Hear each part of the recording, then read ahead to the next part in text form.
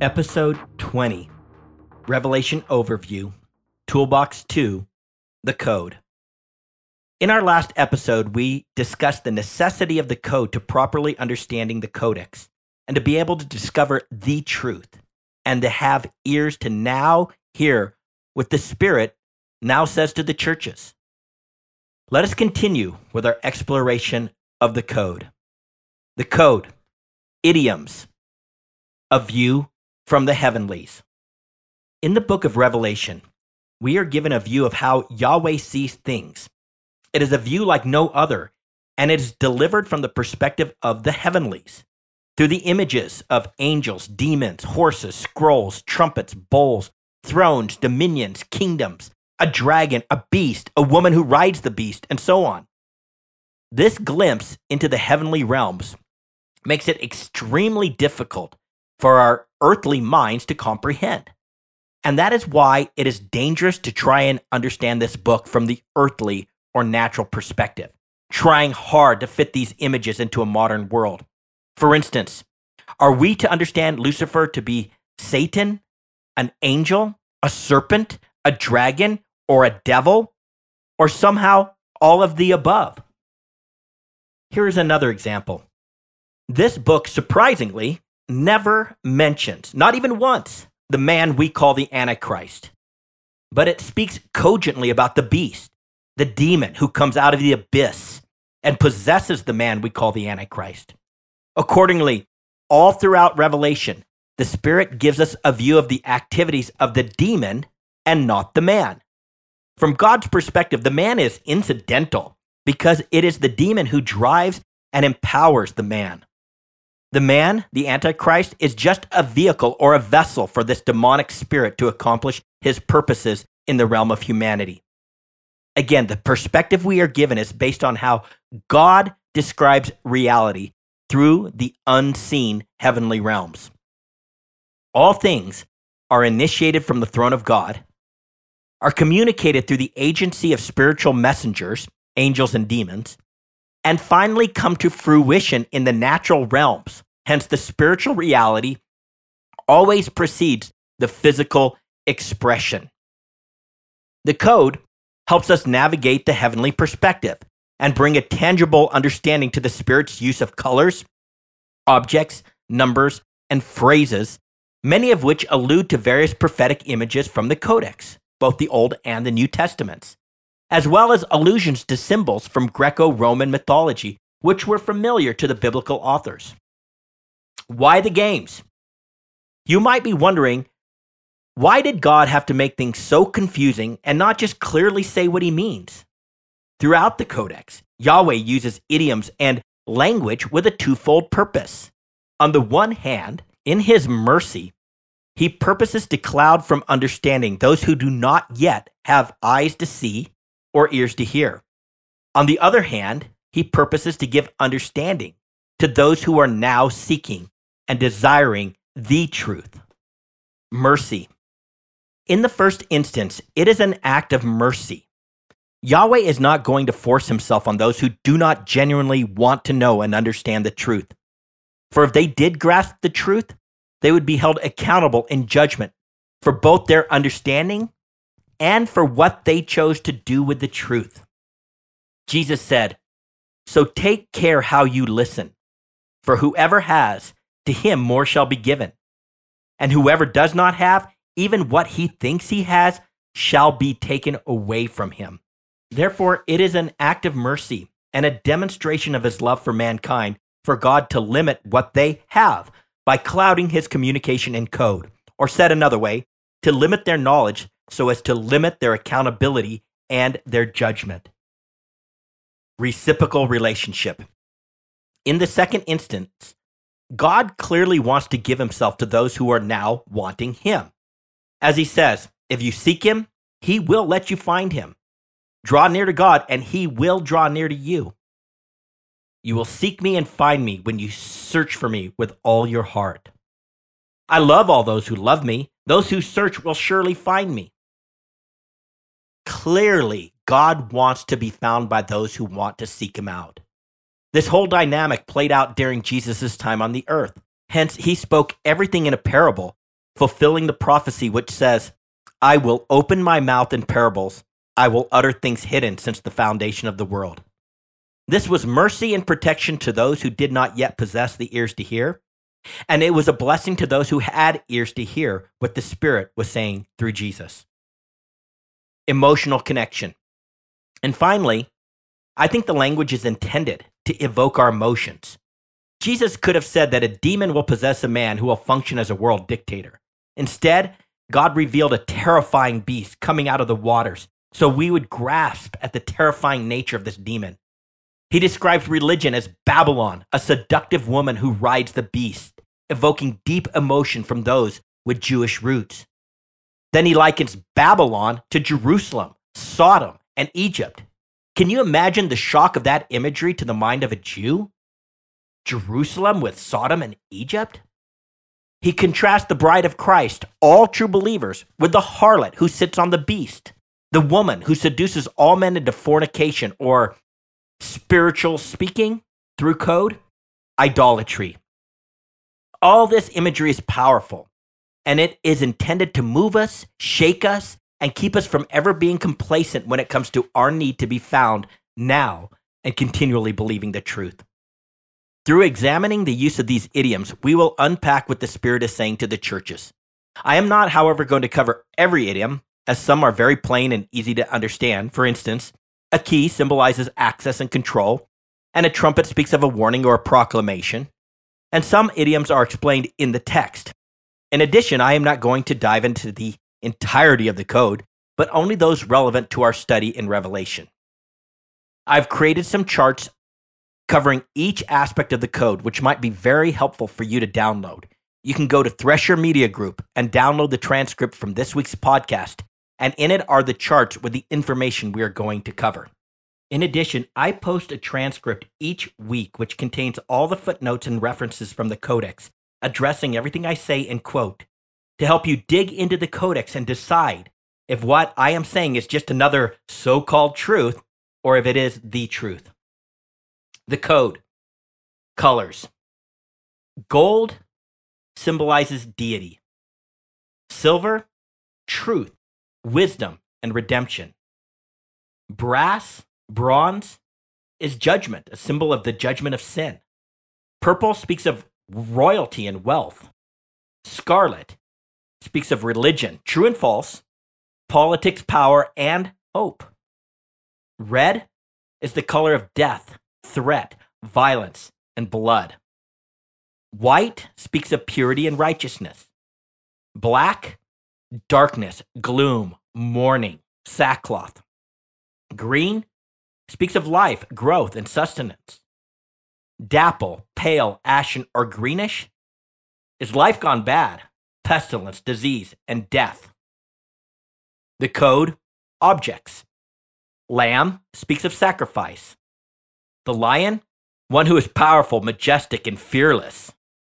The morning star is hope for a new day. Oil and wine, the Holy Spirit, or the Spirit in general. The bride, New Jerusalem, Zion, the holy city, the temple, virgins, child's offspring, children of the woman. All of these speak of the called, chosen, and faithful, the true believers, the bond servants of Jesus Christ. Barley and the wheat as an offering is a picture of the believing Jews, the barley, and believing Gentiles, the wheat. The woman, the nation of Israel, often depicted through her harlotry and apostasy. Stars, they signify angels as well as the sons of Jacob. The serpent and the dragon, those are images of Satan, Lucifer, the devil, demons, and those who do the bidding of the demonic. Jerusalem, the great city, Babylon, identified with the woman who rides the beast. These are all symbolic for religion and apostasy, the city where Jesus was crucified, mystically called Sodom and Egypt. And I want to note that there is no direct reference in the Bible to Israel or Jerusalem as Egypt.